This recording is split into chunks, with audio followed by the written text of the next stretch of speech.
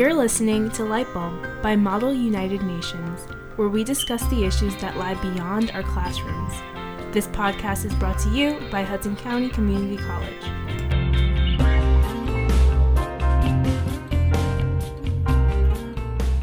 With us today, we have Professor Robert Alvarez. Professor Alvarez has earned most of his experience as a professional investor on Wall Street, working with late-stage venture capital firms and in hedge funds. His expertise lies in healthcare investing, especially in the equity of micro and small capitalization firms. He has also earned his Chartered Financial Analyst designation, the most difficult of the financial credentials. For his research interests, Professor Alvarez focuses on behavioral economics, which concerns psychological insights into human behavior in the market. Currently, Professor Alvarez teaches microeconomics and macroeconomics, both honors and regular sections. Before that, he used to teach U.S. History 1 and 2. Outside of Hudson County Community College, he teaches a variety of finance and economics courses, including healthcare finance. Thank you for being here, Professor. Thank you for having me. It's a pleasure. Professor, I wanted to base our discussion today on systematic financial structures and their significance in the world. An expanding system that almost everyone in the world seems to rely on right now is capitalism. So before we dive deeper into the causes and effects of it, what is capitalism? I think, capitalism becomes one of these sort of catch-all phrases that has, in different historical periods, different more specific meanings. When I say capitalism today, I think we're just broadly talking about the free market system, for lack of a better word. The idea that for the most part, we allow individuals, be they persons, firms, industries, to decide what they make and how much of it they make, what they charge for it, what you buy, what you don't buy, and things like that. It's a sort of bottoms-up type system, right, as opposed to a top-down controlled economy that we would have seen in, for example, the Soviet Union or China after World War II and things like that. It gets too much tied into maybe this Marxian view of the world of the capital owners versus the labor and stuff like that. And so one of the first things I always suggest to my students is when you think about it, capital in the beginning is just surplus labor, right? Imagine we're all on an island somewhere or something like that, and we sort of start recreating an economy, right? As soon as one person decides to take some of their consumption during this period and hold it off, right, till next period, right? I could have consumed 10 bushels of whatever it is, and instead I decided to make 8. They've essentially just created capital, right? And so once you see that value actually flows, right, over time between labor and capital, it's not that there are these diametrically opposed elements, right? We all, in different moments of our days, our lives, and everything else, kind of play in both sides. So it's so that has to do more with individual liberty, I imagine. I think that most people would, I'll probably get into some trouble here, but I think most people would associate the capitalist system with more individual liberty. You're deciding what to do as opposed to being told what to do, right? So I want to get into how did it begin? Why did it begin? Well, I think it doesn't. So if you think about modern economics, we always look at Adam Smith and the Wealth of Nations in 1776. One of the things I love about economics, and I tell this to students, is that it happens whether you like it or not. Right? I often have students in either my economics or finance classes who will come in begrudgingly, I'm getting stuck taking this. I need to do it for my major requirement, whatever it is. And I don't like this. I'm not interested in it. I don't care about money. I don't care about numbers, whatever. And one of the things I always tell them is that you might not be interested in economics. You might not be interested in finance, but economics and finance are interested in you, right? You could put your head in the sand and ignore these issues, but you'll spend the rest of your life, for example, being taken advantage of, right? Paying too much for things and sort of that type of stuff. So the study of economics is a lot more recent, right, in our sense of the capitalist system, right, than the human forces that were leading to its development early on. So when I used to teach history classes, kind of as a little bit of a side thing, one of the things we talked about was when the Spanish first colonized the Western Hemisphere and they extracted just tremendous amounts of silver and gold and everything else. And off the top of my head, if I remember correctly, in the first 100 years of Spanish colonies in the Western Hemisphere, the amount of silver that they exported back to Europe at that point, not just Western Europe, tripled the amount of silver on the continent, right? What that led to was an immense inflation, right? Now, at the time, most people didn't know what inflation was, right? They didn't understand macroeconomics. The word economics, right, wasn't a discipline, right? Later on, it was part of philosophy and then broke on its own. But it happens regardless if you sort of pay attention to it or not. We instinctively try to make ourselves better, right? We instinctively try to sort of maximize whatever it is we're passionate about. And in doing so, we should, if we're being rational, talk about marginal benefit and marginal cost, do a little bit more of this if the extra benefit is better than the extra cost, and so forth. So, one of the things, if you go on to, let's say, graduate school in economics, the math gets really complicated, right? You got to take a lot of it and everything else. But the math doesn't make economics work. Humans make economics work. The complicated math is necessary to describe what's happening. It happens whether you sort of know how to describe it or not, right? And that was what really one of the things that drew me to it as an undergraduate. Regardless of whether or not I know how to do differential calculus, right? I'm still using the things calculus is describing and deciding what I'm doing every day, right? The guy selling hot dogs on the corner doesn't go home and draw supply and demand curves and everything else. But we use all these other methodologies to describe what it is that he does every day and stuff like that. So the early question about how it develops, right? If we go back to 400 or 500 years ago or earlier, there's this idea of mercantilism, right? That was what was sort of fueling the quest for colonies, right? This very, really, frankly, outdated, simplistic, and really incorrect view that, the key to national wealth is, we import the raw materials, we make something really good with them, and then we sort of, we have this positive balance of trade. I would say it's outdated, although it seems to be in the midst of being endorsed by the current administration, which is a real tragedy. Regardless of what one's politics are, if you did a survey of 1,000 professional economists, finance people, academics, industry, what have you, one of the things that almost all of them will agree on is that free trade is good. Now, everyone quibbles about this particular measure or that particular measure. This is not a right versus left issue within academia, right? Of those 1,000, 980, right, or something like that, would probably agree on the basic tenets of lower tariffs, more trade, comparative advantage, and so forth. Listen, no one's perfect. Even in a relatively free trade environment that we're now, are there individual tariffs? Yeah, of course there are, right? Are there individual restrictions? Of course there are. But the broad consensus academically and then politically since World War II has been to lower these barriers to trade, increase international specialization and the benefits of comparative advantage. And we're in the midst of thumbing our nose at that, right? And it's a real problem. We're rich, right? This nation is incredibly wealthy at the aggregate level from a historical perspective. We'll be fine. Won't be as good as we could have been. We'll be fine. But sort of turning back the clock really deprives a lot of other parts of the world that are still trying to catch up, if you will, of the opportunity to do so. Can you explain a little more like how we're shifting into mercantilism? Well, I don't think we are, fingers crossed, right? But the idea, so you hear the president, right? And I'm not trying to pick on the president. Well, all right, I am trying to pick on the president. You hear the president say things like, we've done bad trade deals. Other people are taking advantage of us, right? Worst deals in history. That is nonsense, right? It's just nonsense, right? No one forces you to buy something from another country. If we buy a specific good from another country of our own free will, it's because we think it's a good deal, right? If it wasn't a good deal, don't do it, right? This is if you talk about the area like public choice economics, right? The idea where government regulators and government institutions can be captured, if you will, in their deliberations by very narrow interest groups. Trade's a primary example, right? So I don't have the data in front of me, right? But last week when the president announced the intended tariffs on aluminum and steel, he was talking about, we're going to protect these 200,000 steel jobs, whatever the number is. Okay, but we're going to harm these other 6 million jobs in related industries and things like that. Because overall, the idea of free trade, right, means that overall we're better off, right? We're getting, as you remember from our class, right, this idea of comparative advantage. We don't have to be absolutely better at something. We have to be relatively better at something than somebody else. And everyone has a comparative advantage. The example I use in my class, right, we talk about maybe a surgeon, right, who served time in the military. And so maybe because of basic training and stuff like that, he got really, really good at making beds, right? Perfect beds, tight corners, and everything else. And so now that he's at the hospital, maybe he's better at making the beds than the orderly on his ward. Should we have him make the beds? That makes no sense, right? Hopefully his advantage in surgery far outweighs his advantage in bed making. Otherwise he wastes his time in medical school. So the orderly still should make the beds, right? Even though the surgeon would be better at it, right? The orderly has a absolute disadvantage in both of those services, if you will. But there's still a role for him to play.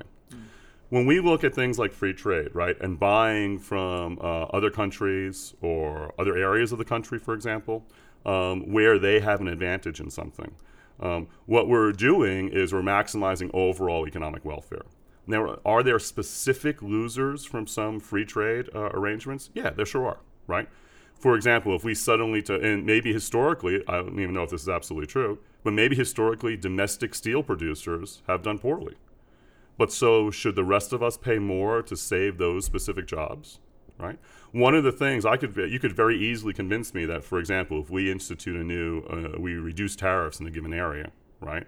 That, hey, we should, as a political decision, help that affected industry retrain or transition to something else. That's fine. That's a different argument, right? That's an argument about the political realities. The economic realities are that whenever we put in an artificial impediment to what would otherwise be a freely arrived market transaction, i.e., I want to buy this from this producer in this country, whatever, we're going to have inefficiencies. Not to get overly technical, we're going to have dead weight loss, right? Whenever we sort of step into a market, right, and move off that natural equilibrium point, we are going to sort of pay a price. Now, politically, sometimes we might choose to pay that price. Minimum wage laws are an example. We've decided we're going to intervene in that market, right, to put a floor below which we're not going to allow people to be paid. That's a political choice, but one of the things I always stress in our classes is you're free to make those choices, but you're not free to ignore the costs, right? You have to be honest with ourselves. I sometimes say economics and finance, they're like the grumpy dinner party guest. Everybody else is always talking about, oh, this wonderful, great idea, and isn't this just great, and like kumbaya, let's give everybody a hug. And then the econ guy at the end of the table or the finance guy at the end of the table says, yeah, but how are you going to pay for that? Or is that really what you intended, or something like that? So as long as you do it politely, hopefully you still get invited to dinner the next week. But you know, we have that reputation. I think it's well deserved, right? Economics isn't called a dismal science for nothing. Okay, so you're saying that sort of these restrictions that we're putting on trade and everything, it's actually more harmful to us than, you know, it's more political rhetoric than economically successful. Oh, I think it's incredibly economically unsuccessful. I don't have the slightest bit of, there's a lot of things in this world I don't know. I don't have the slightest bit of doubt that the idea that trade restrictions harm us overall. So you don't think that represents the essence of capitalism itself? No, I think it's an interference with capitalism. It is quite literally a political actor stepping in and stopping the market from doing what the market wants to do. I think that's definitely true. All right. Well, I wanted to go to the next question, which is last week we had Professor Bishop here, who discussed that the lack of ability of individuals to purchase healthy food is an example of economic decisions made under constraint. We discussed the difference between the market price of a product, which would be focused on profit, versus the cost of creating the product, such as pesticides and painful labor. Capitalism relies heavily on a person's ability to act from a profit-based perspective. Do you think this profit-motivated vision of the world is to blame for the devastating costs of production that Professor Bishop and I discussed about? So how long do we have to go over that question? Because I'm going to go piece by piece and disagree with like five you things you can just go said. on as long as you want. So I'm going to go literally just piece by piece what you just said. Yeah. Right. So the first thing, this idea of that this is an example of economic decisions made under constraint. All decisions in the universe are made under conditions of constraint, right? So that's a false dichotomy, if you will. That's what, one of the things we talk about, right, is that in economics, right, economics, if I want to sum up economics in one sentence, is a study of scarcity and the decisions we make under conditions of scarcity. And, I don't have kids, but I have two younger cousins and everything else. And so I just saw them last weekend. And one of the things I always think is a really important moment in a child's life is the first time they realize scarcity exists, right? Everybody knows you take a 5-year-old to Toys R Us or something like that, right? And I'll let me get you something for your birthday. And they pick up something off the shelf. And then you start going down the aisle, right? And then they say, oh, no, I want that, right? And say, take something else off the shelf. And you go to put the first thing back, right? And then they freak out. No, I want that. And you're like, well, you have to choose. But I want them. The first time in your life you realize, but I want them, doesn't win the argument, you realize scarcity exists. Everyone has scarcity, right? Every nation, every person. Bill and Melinda Gates, right, started the Bill and Melinda Gates Foundation. They didn't say we're going to solve every problem on the planet, even though at the time he was the first or second, third richest person on the planet, whatever it was that particular year. We have a theoretically unlimited wants, right? but we always have limited means. Even a nation this wealthy, right? And from a historical perspective, there's never been a nation this large and this wealthy, right? There are smaller nations that have been richer, right? There are larger nations that have been poorer, but this unbelievable combination that we've been able to, that we're still clinging to, is really unique, right? And something to be proud of. We have scarcity, right? I mean, you need to look no further than the budget debates in Washington and everything else. If we put money in this, it's taking money away from that. That's a natural thing in the world. So I would first take issue with this idea that there's something wrong because, look, now people are being forced to make trade-offs. Life is about making trade-offs, right? My decision to come and sit here with you today meant I wasn't doing something else today, no matter how much I wanted to be able to do something. So I think the premise there gets a little bit starts us off on a slightly tilted foot, right? But I mean, of course, there's going to be like scarcity and trade-offs. But don't you think that once it comes to something as being able to purchase healthy food, which we sort of when we were discussing it, we mentioned how every individual deserves healthy food. So do you feel like such a trade-off, such scarcity, shouldn't be here, as you said, in a nation, the wealthiest nation ever that existed?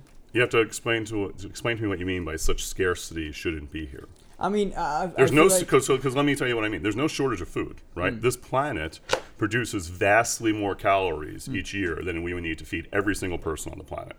So there's hunger. If hunger exists, and it obviously does, right? Especially in other places, but in the U.S. as well, it is not because somehow we can't produce the food, right? So that's not the scarce issue.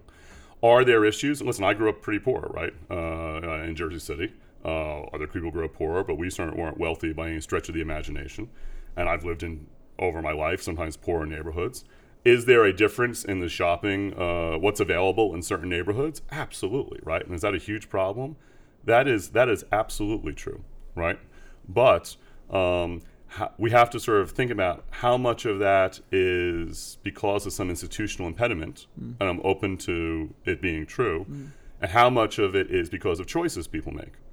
And if it's because of choices people make, what is our affirmative responsibility to stop them, right? It's one of the things that it comes down to a certain degree, right? My mother smoked her entire life, right? Despite me yelling at her for the better part of 30 years about it, right? Did the government made her stop? Clearly it was an unhealthy choice, right? I perpetually need to lose 20 pounds, right? Even though I told you not to ask me about that on the podcast, right? I know I need to lose 20 pounds, right? I even bought an elliptical machine, so I'm working on it and everything else, right? Right. Despite that, when I got home from teaching my evening class last night, did I eat more than I should have when I got home? I did, right? So I'm not trying to make sure of this because I actually do think it's a real issue, right? Part of it's education, part of it is access, part of it is, I think part of it is even things as simple as zoning, right? So let me give you an example of what I mean. There are no unless maybe there is in Staten Island, but certainly in the regular part of New York City, not the regular, the part of New York City most people think of, there are no Walmarts, right?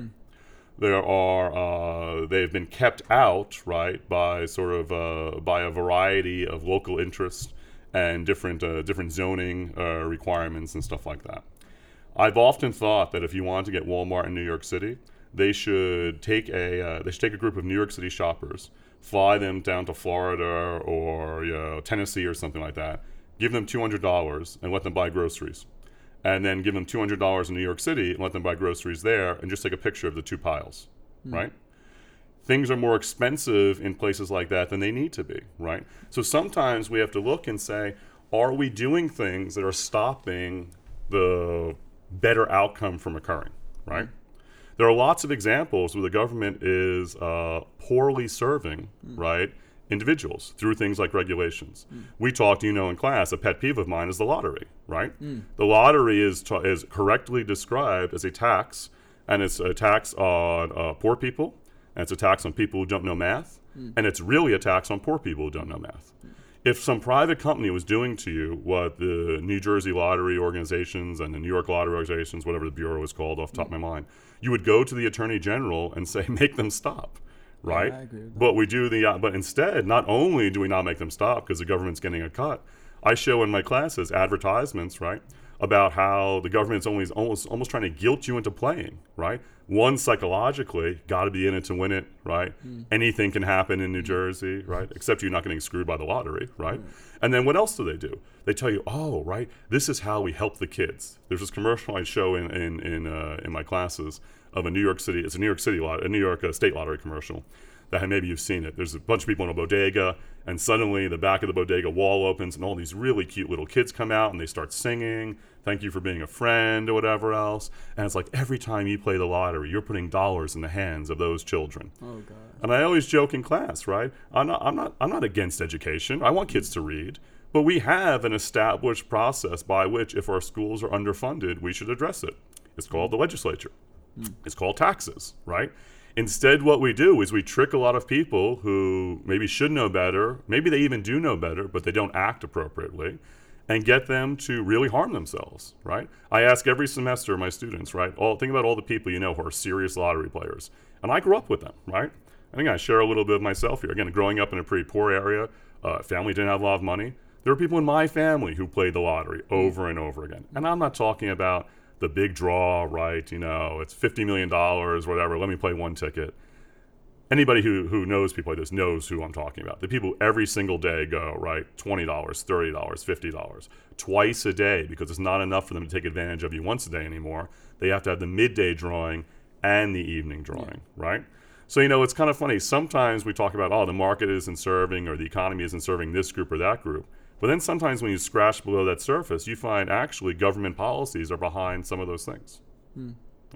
Well, okay, so I've worked in a store, and I've noticed that as well. That a lot of people that purchase lottery are actually, you can sort of see that, a lot of them come from homeless backgrounds. Yep. And I think that's right. It's depressing. Extremely depressing. But see, I think this was the point that that kind of troubles me is the essence of capitalism is actually to help individuals, right?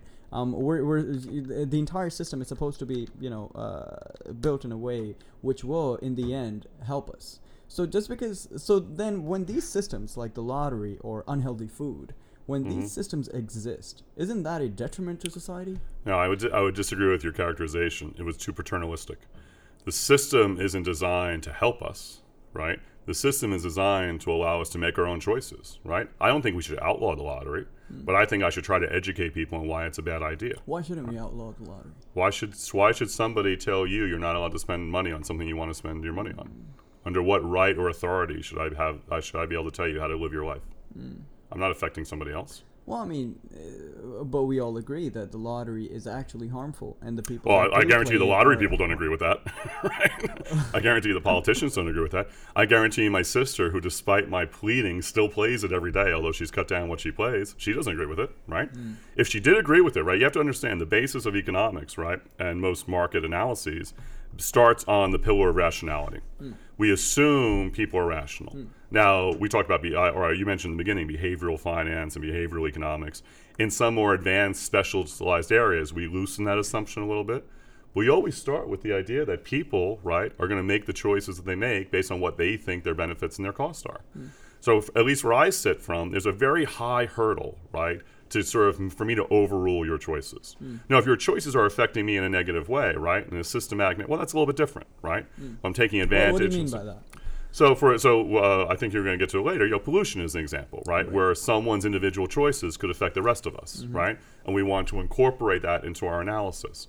But if all I'm doing is, right, messing up my own life, right, to be a little bit crude about it, right, or not eating broccoli and instead reaching for Chicken McNuggets or whatever else, it's not obvious to me, right, why government should be involved, right? Capitalism isn't supposed to be this top-down system that suddenly makes sure, right, everybody gets exactly what they wanted. It's simply a way to organize human behavior where you decide what's relatively more important and less important for you and what path you go on.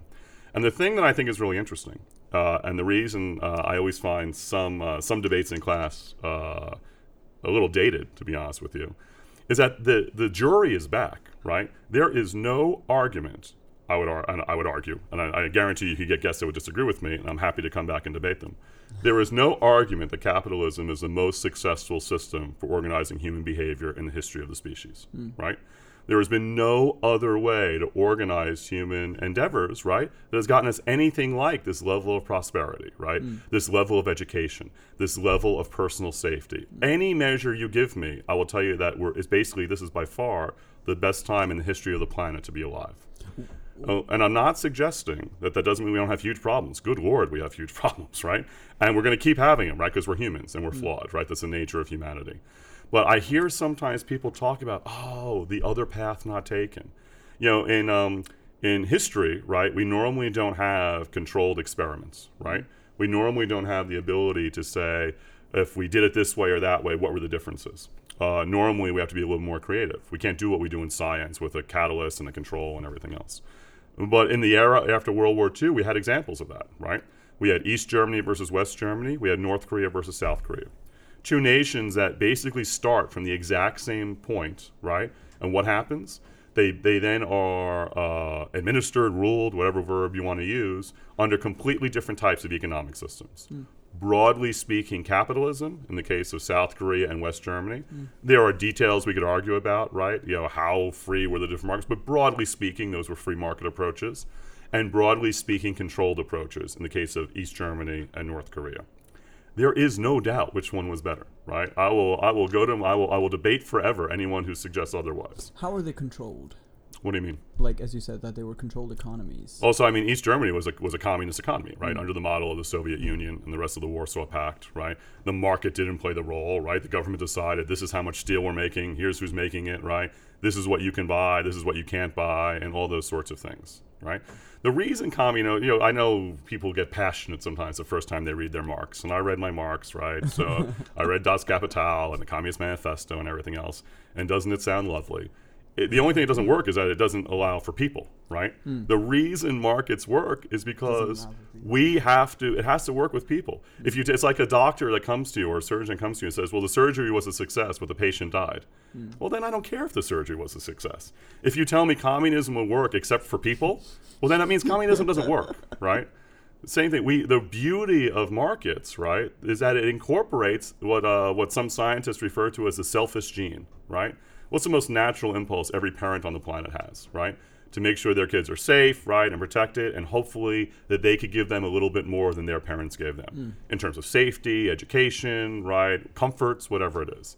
That is the most natural impulse of everybody on the planet, right? And it is, at its core, selfish, right? It is, at its core, right, looking out for your own, if you will, right? The market incorporates that. Right. Smith writes in the Wealth of Nations, right, use analogies about bakers and stuff like that. And I always ask my students, think about the jobs that you have, right? Do you wake up in the morning and take that job? Let's say you're working at McDonald's or something like that, right? Or hopefully maybe at a hospital. It doesn't make a difference, right? Did you come into work this morning because you were going to make sure you realize people out there are going to be hungry? And I need to make sure they have a warm Big Mac waiting for them and stuff like that. No, you did it because you had to pay your ridiculously overpriced college textbook bill, or you had to pay for your tuition, or you had to pay for your cell phone this month. Yet despite that, right, your customers got value. You know how I know they got value? Because they chose to participate in that transaction. When you go to a doctor's appointment next week and somebody's checking you in the front and everything else, you were getting a real service from that, right? You were in the process of being delivered health care. But that person is doing it not because they woke up in the morning and said, man, Steve's coming in today. I like Steve. Let me do him a solid, right? I'm going to make sure he gets to see the doctor today. Yeah, sure, there are those acts of altruism every now and then. But for the most part, right, we're looking out for our own self-interest. The beauty of the market is that it channels all of our natural human impulses into making the whole, right, greater than it otherwise would have been, right? And there's nothing more depressing than looking at, especially in the case of North Korea and South Korea. But even back to East Germany and West Germany, right? That country's been reunited for over 25 years now. And despite hundreds of billions of euros subsidies going from the former West to the former East, the former East is still per capita significantly poorer than the West is. And it's going to continue probably for the next generation or two, right? These decisions, I sometimes say in class, and one of the reasons I'm passionate about this idea that somehow has capitalism failed. For the love of God, no. Study human history, right? most of human history is dismal. I mean, sorry to say it, right? Most of human history, right? You were born and you probably lived your entire life pretty near to where you were born, doing whatever it was your father did, right? Marrying someone from that community, praying to the gods they prayed to, hating the people they hated, trying to kill the people they had tried to kill, right? We lived, right? Human life expectancy for most of human history went between the early 20s and maybe the late 20s, right? Depending on plagues and wars and things like that. What we reflect or maybe describe as the modern world, right? Increasing life expectancies, you having choices about what you do, deciding whom you pray to, or maybe you don't pray to anybody at all, right? Moving, all these other things. These are, to borrow a phrase that's pretty popular right now, these are really modern privilege, right? This is really this idea that we're going to hopefully, be healthier than our parents, right, and so forth. This is a modern construct. And you know what it coincides with? It coincides with the free market system, right? If we look at the most abject levels of poverty in the world, right, there's this old standard called $1 a day. And we adjust it for inflation and everything else like that. But it's what percentage of the population lives on the equivalent of less than $1 a day. I think now it's roughly $2 a day, whatever the specific numbers are. If I look back in the early 1970s, over a quarter of the planet lived on less than $1 a day. And now it's less than 5%, right? That is extraordinary. Now, be careful what I'm saying and what I'm not saying. I'm not saying that $1 a day or $2 a day is some incredibly affluent lifestyle. For the love of God, it isn't, right? I grew up poor, but I grew up U.S. poor, right? I can't fathom what it's like to try to sort of do something like that. I've traveled to places around the world where I've seen it, but it's not an experience I have any relevant perspective on, sort of in that case. I'm also not saying that 5% of the population is okay that it lives below that, right? Nowadays, that's 350 million people, right? By the way, that rate fell by 80% during the same period that the worldwide population roughly doubled. What I am saying is that you can't indict capitalism versus some fantasy on a whiteboard, right? You have to indict capitalism or compare and contrast it to other alternatives. And if I look at the other alternatives that have ever been tried, the jury is back, right? It isn't even close. And sometimes students will say, well, you just picked those years, right, the past 40 years. So I show them a longer data set. Yeah. We go back 200 years ago. A similar measure, right, over 95% of the population of the planet lived in that level of abject poverty. Yeah. And now it's roughly 5%. That coincides with what we would broadly consider the market system. And it's not a coincidence. It's a cause. Yeah, I remember in your class you did show that graph, which sort of shows like the past 100 years and how poverty fell to the I think extreme poverty. Yeah, the most extreme level. In extreme numbers. Yeah. And it is true. When I sort of think of it, it does seem like we have progressed, from all those years, and it has been sort of ever since the influence of capitalism. But the only thing that I think about is when you see all of these, because obviously capitalism relies on production and corporations and industrialization. So when we see I would say life relies upon industrialization. Life as we know it relies upon production and industrialization. But what happened when those things are the reason that your life could be in danger? For example, when we see in Beijing and stuff, when it's when people actually don't have clean air in their environment, or when we see people being when we see like these massive bankers or massive institutions being corrupt and sort of being fraud. So do you think like all these problems are actually individual problems or like structural problems? I think they're human problems, right? So, for example, read about ancient Rome or Greece or China, whatever historical period you want to look to for inspiration. There was corruption, obviously. There were people looking out for themselves, right? There were people who were getting screwed, right? I mean, so that's part of what you're doing is you're telling me that humans stink sometimes, and I would wholeheartedly agree.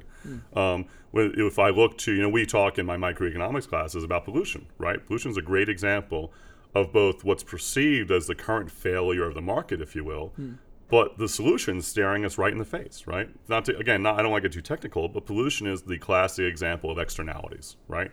You and I engage in an economic transaction. I'm producing something, whatever it is, and someone who's not involved with our transaction is being affected by it.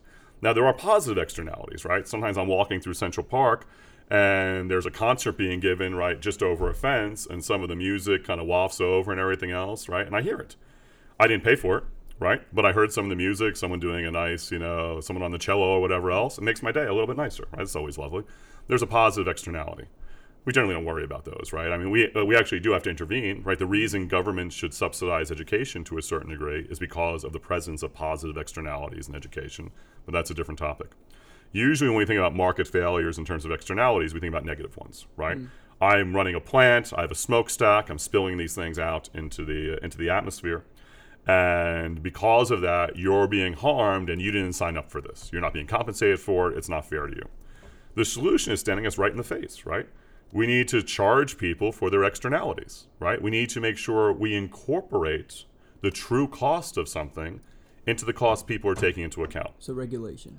It can be regulation, right? And so we've had examples of this, right? We talk about cap and trade, right? And was it which pollutant? I'm gonna say the wrong one.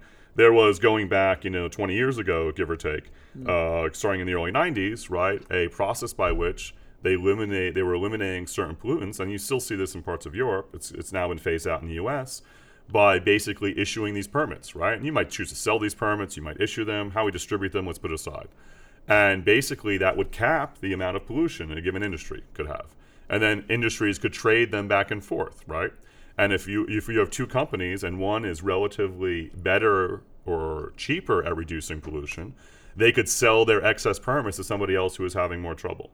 This program in the U.S. was wildly successful, right? We go over the data in my micro class in terms of the costs, right, and versus its projections. And of course, because it worked really well, we don't have it anymore, right? It was the second President Bush, right, had tried to get Congress to reauthorize it. He didn't.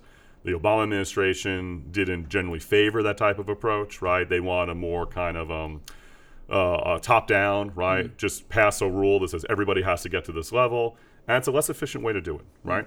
If you understand that scarcity exists and that we have competing goals, and the more money I spend on, let's say, protecting the environment, it means less money I have available for something else, the arts, whatever it is. It is obvious, if you think about it, that you would want to reach whatever your goal is as efficiently as possible. So if I decide I want to cut the emissions of fill in whatever pollutant it is, right, by half, I want to get to that point as efficiently as possible, right? Unfortunately, that's a little bit of a tough sell politically, right? Because people are like, wait, you're letting them pollute, right? You're letting them just buy. Imagine, I made this joke last week. Imagine you're having a, bring your parents to work day at school, and everybody tells them about what careers they're in and stuff. And little Stevie's father gets up, and I'm a surgeon, right? And Susie's mom gets up, I'm a police officer. Oh, the kids, that's really cool, blah, blah, right? And poor little Tyler's mom gets up and say, hey, I buy and sell pollution credits so that my company can release a certain amount of contaminants into the atmosphere, right? And in doing so, I make my company more money. That poor kid's going to be eating lunch by himself for the next 2 months and everything else. But it's a smart approach. So we know what we have to do, right? We have to make sure that when you make your decisions, you're incorporating all the relevant costs, right? Once we do that, that beauty of equilibrium, that beauty of supply and demand is still good, right? One of the things I always challenge my class with in the very beginning, right? Should we eliminate pollution? And instinctively what happens, right? 90% of the hands go up, some because they believe it, some because they were brainwashed. Well, I raised my hand. Yeah, some because they're trying to get a date with somebody else in the class and they think he or she is going to raise their hand, right? Whatever it is. It's nonsensical when you think about it, right? People don't pollute because they're evil little minions like Mr. Burns from The Simpsons, right? Nobody wakes up in the morning and says, oh, that was sort of some nice fresh air, stretches out his shoulder and everything else. What do I got to do today? It's been a while since I destroyed the environment. Let me go burn down a forest, right? That's a juvenile way to look at it. And unfortunately, many of our leaders seem to incorporate that atmosphere. In reality, people pollute because we're getting some benefit along the way, right? Pollution is a side effect of something that we value. If we weren't getting something that we valued, there would be no reason to make pollution, right? There's no it's not a sport, right? It's not like can I get my on base percentage above a certain level, right? If I pollute X times, right, I'll make the pollutant Hall of Fame. So I'm not suggesting we don't regulate. Of course we should, right? And we've done a lot, right? I used to live very close. I had an apartment over in Brooklyn, and I lived half mile, not even that, quarter mile from the Gowanus Canal. If you want me to tell you a story about failures of government and pollution that were over 100 years in the making, right? I could tell you about the Gowanus Canal. But pollution is providing us, right, in a weird way, a service sometimes, right? It's allowing life that we decided we value to exist. Should we try to minimize it given our constraints? Absolutely, right? Should we? If I could tell you I could eliminate a certain pollutant, but it would triple the cost of your food, right? Or it would mean you can never travel more than 10 miles an hour or something like that. Guess what? You're going to probably say no to that, Absolutely right? not. And one of the interesting things I find, just to bring it back to trade for a second, one of the, I think, false critiques of a lot of free trade agreements is this idea that, well, other countries have to sort of adopt our environmental standards. Why are our standards the right ones, right? Again, it's a trade-off. We're a very wealthy nation. We might decide that X level parts per million, by the way, if you look into this, almost never are pollutants just outlawed. Usually there's a level set, right? You can release 100 parts per million of this thing, right? Or 200 parts per million or 500 parts per million. And over time, as our technology has gotten better and we've gotten smarter about it, right? We've reduced those numbers, right? And that's great. We have the capacity to do so. If I'm talking to another nation, right, and their literacy rates are 30% below ours, or average years in school, most people don't make it past the 7th grade, or fill in the blank, whatever other things in their own social contract they're working on, right? Who am I to say that right now, in this point of time for your development, this is what you got to do, right? That seems to me, to be honest, awfully arrogant, right? Something we're normally accused of anyway. It's extremely arrogant when you think about it, right? Now, if they're doing something, let's say you had two countries right next to each other, and one is, one's upriver from the other. And so the first country takes its clean drinking water out of the river, and then right below its plant throws in all these pollutants that the residents in the next country then have to deal with. Well, that's a different issue, right? There you have at the international level this issue of externalities, right? That has to be dealt with. But most of the time, that's not what we're talking about. Most of the time is we're telling people to make the choices that we want them to make, which again is arrogant, right? It goes to this idea, right? We talk about, in economics, we talk about revealed preferences, right? In some other disciplines, I'll ask you what you think is important, right? And I'll do that in economics too. But then at the end of the day, I'll not just ask you, I'll watch what you actually do. And you reveal to me what's really important. And sometimes you didn't even realize what you really cared about. So we mentioned Walmart before. It's a classic example, right? If I did a survey, if we went out to Journal Square right now and we talked about the first 200 people, and I said to each of them, do you value shopping at local mom and pop stores, right? Do you like it that the owner lives in your community and reinvests, right? And do you want to go to a place where they know your name? And what are we going to get?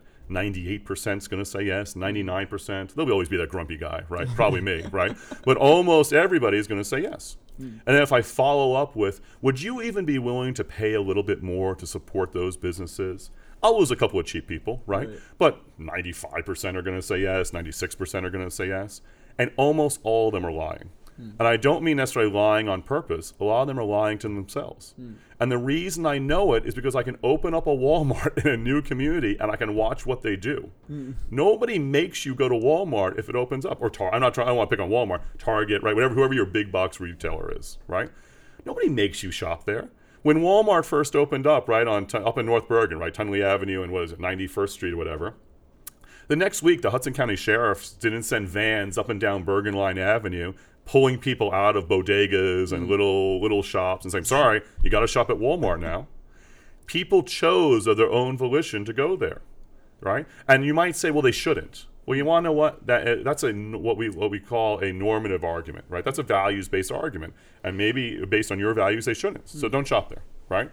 Who are you to tell somebody else that they should shop according to your values, right?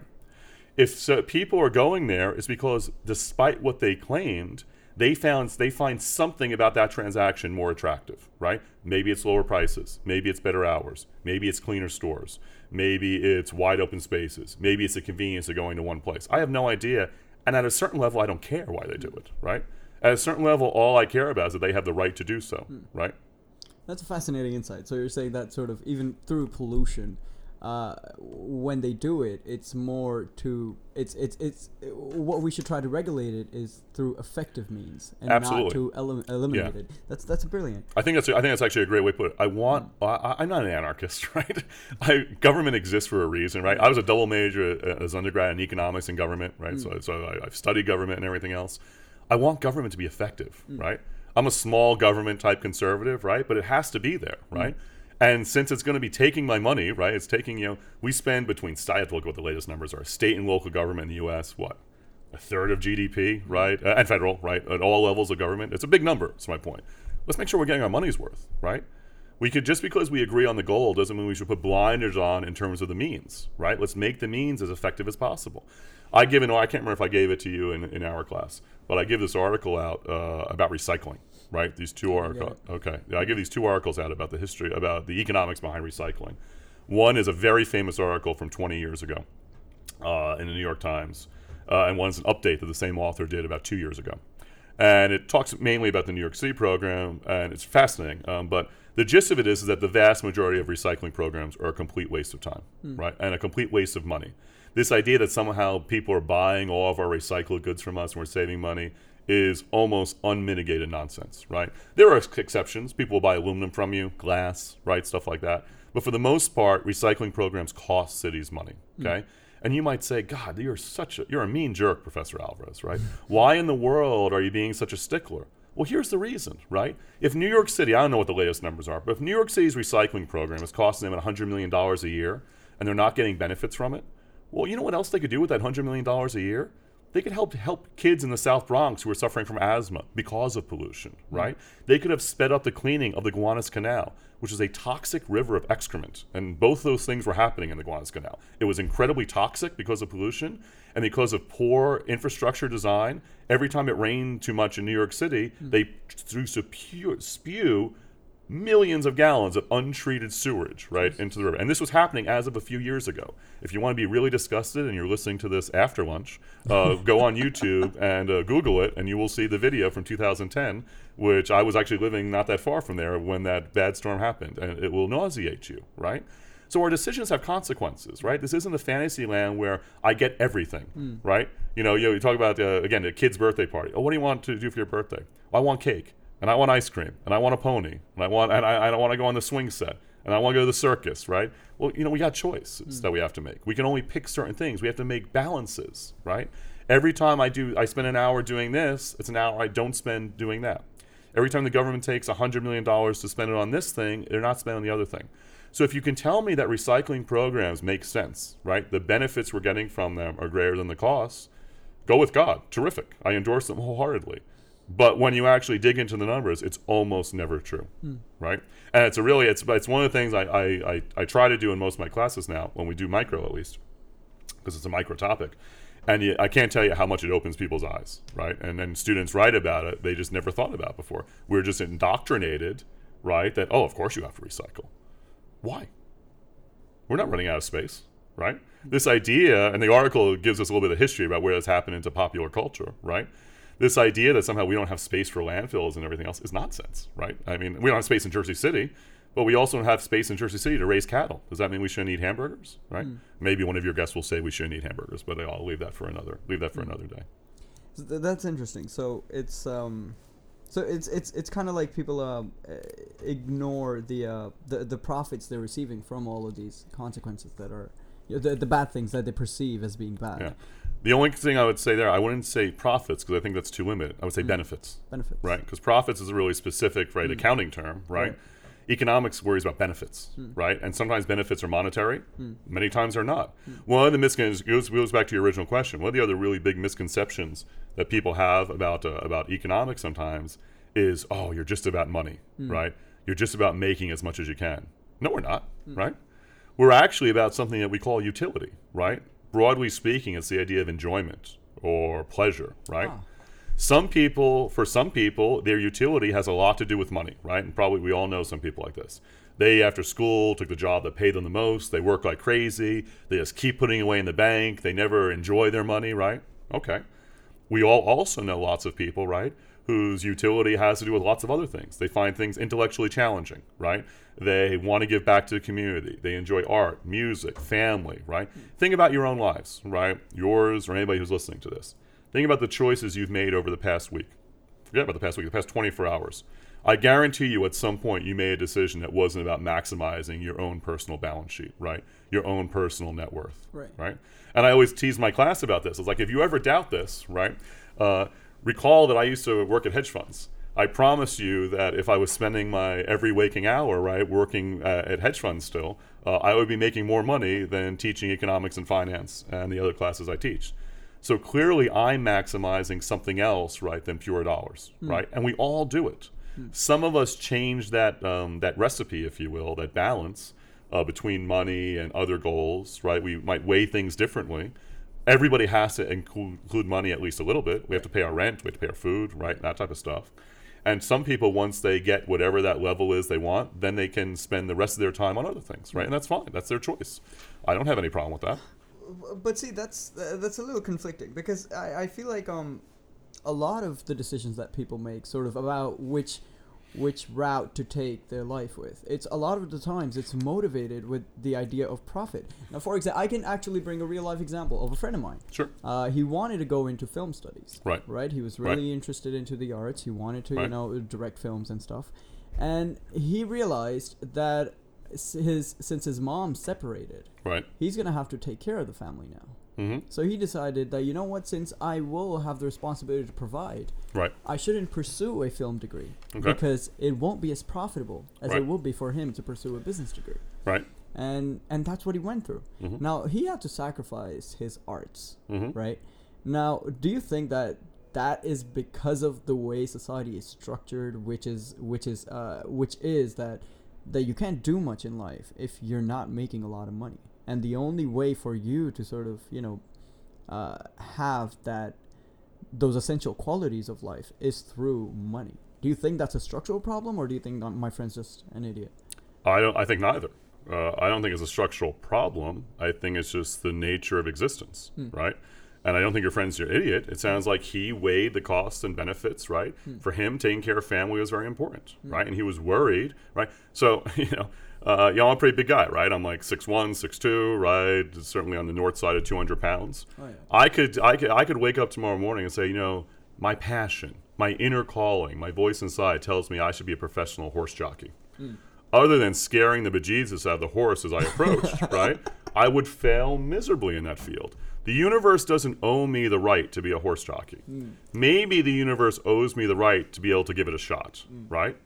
And so the universe didn't owe your friend the right to study film, right? It owed him the right to think about it and think about how likely is it I'm going to do well in that, right? What's my lifestyle going to be like, right? What am I potentially sacrificing to do so? I mean, that's just, I don't mean to belittle the question. I mean, at a certain level, that's just adulthood, right? You know what I mean? People who go into medicine, right? They if you go on and do your medical degree, and then if you go on and do fellowships and internships and all these other things, right?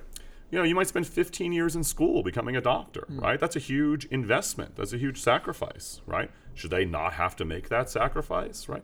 We all decide what we're willing to do and what not willing to do. So working in hedge funds, for example, it's lucrative, right? If it goes well and everything else.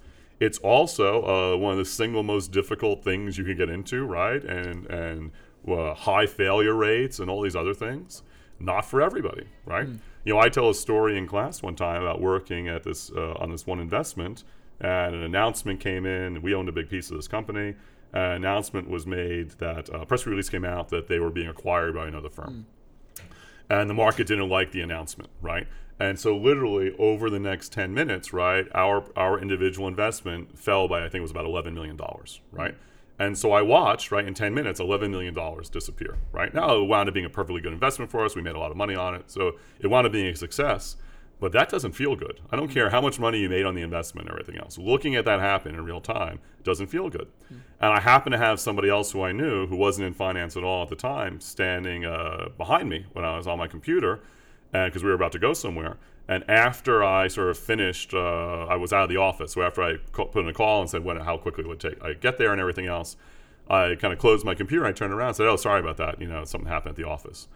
And she looked like she had just seen a ghost, right? She almost had a heart attack. She was like, how do you do that, right? Can you just remain detached and comfortable, right? That's not for everybody, right?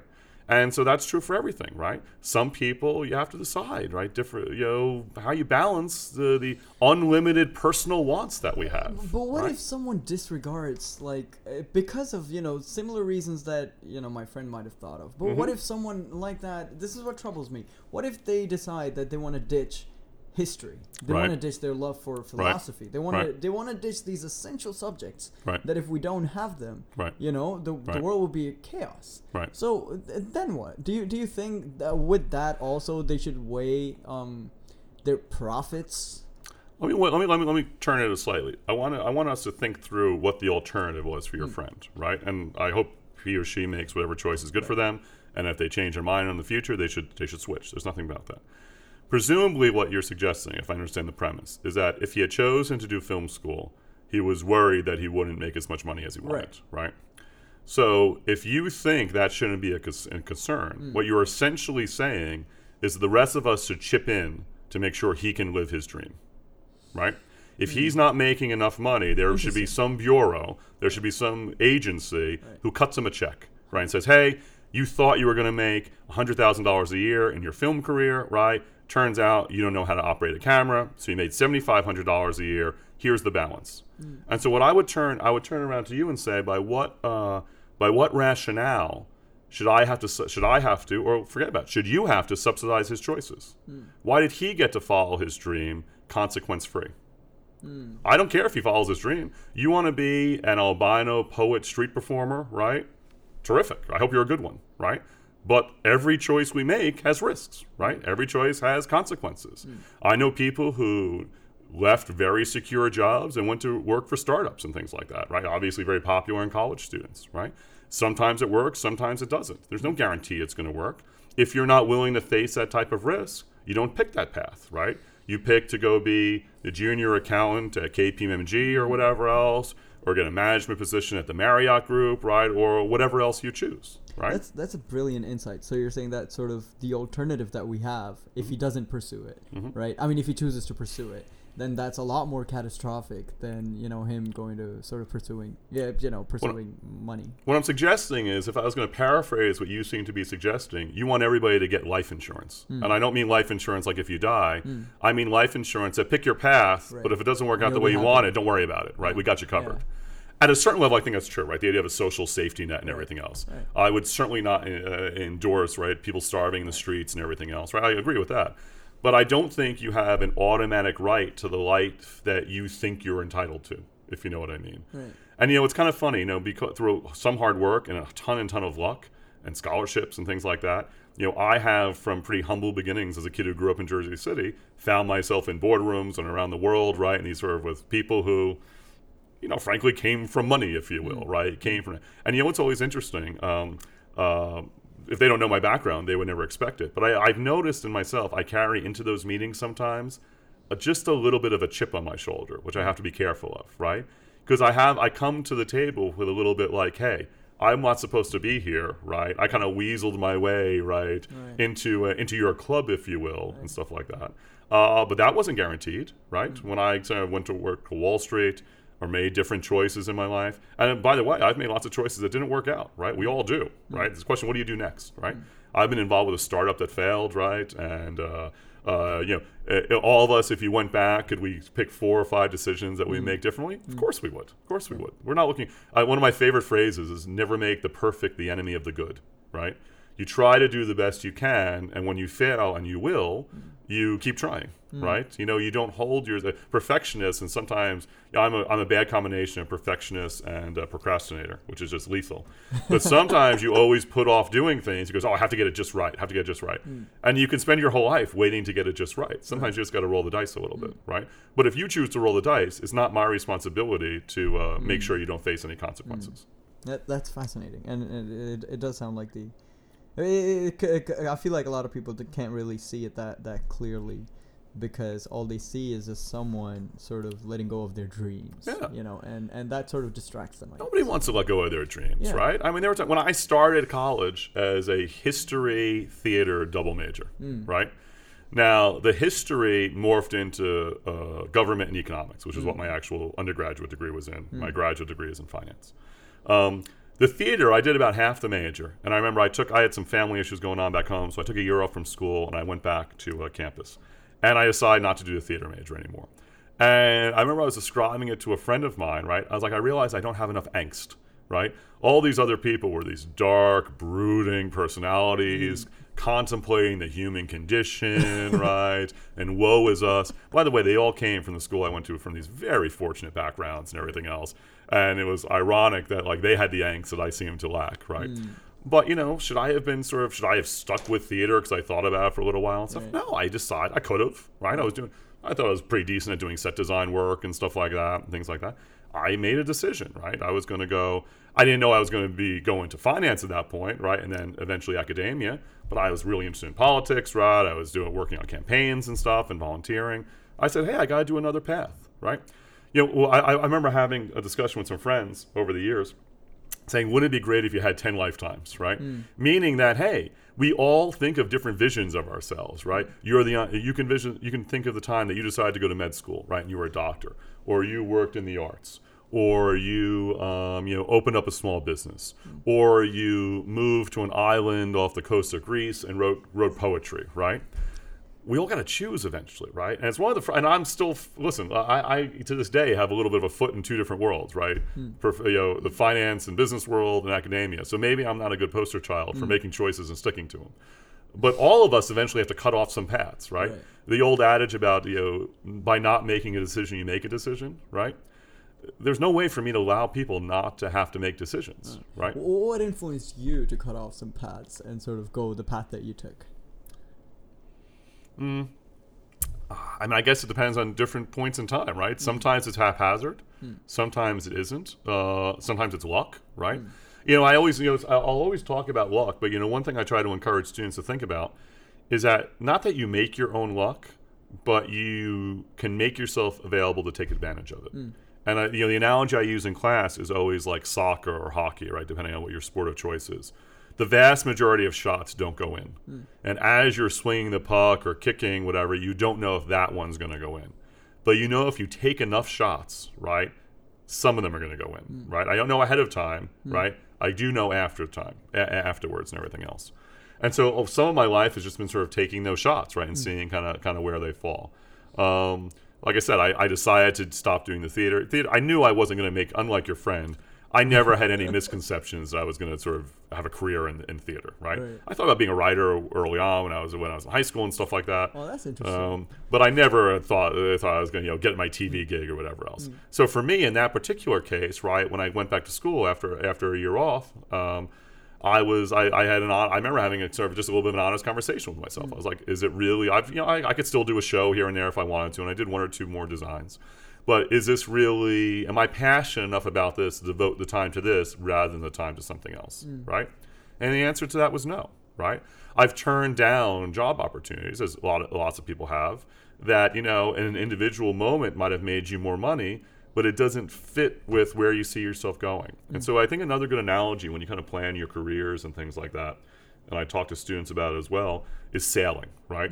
Very rarely is the wind blowing exactly where you want to go, right? So what you want to do is you have to tack. You swing that sail back and forth, and you're moving in the general direction.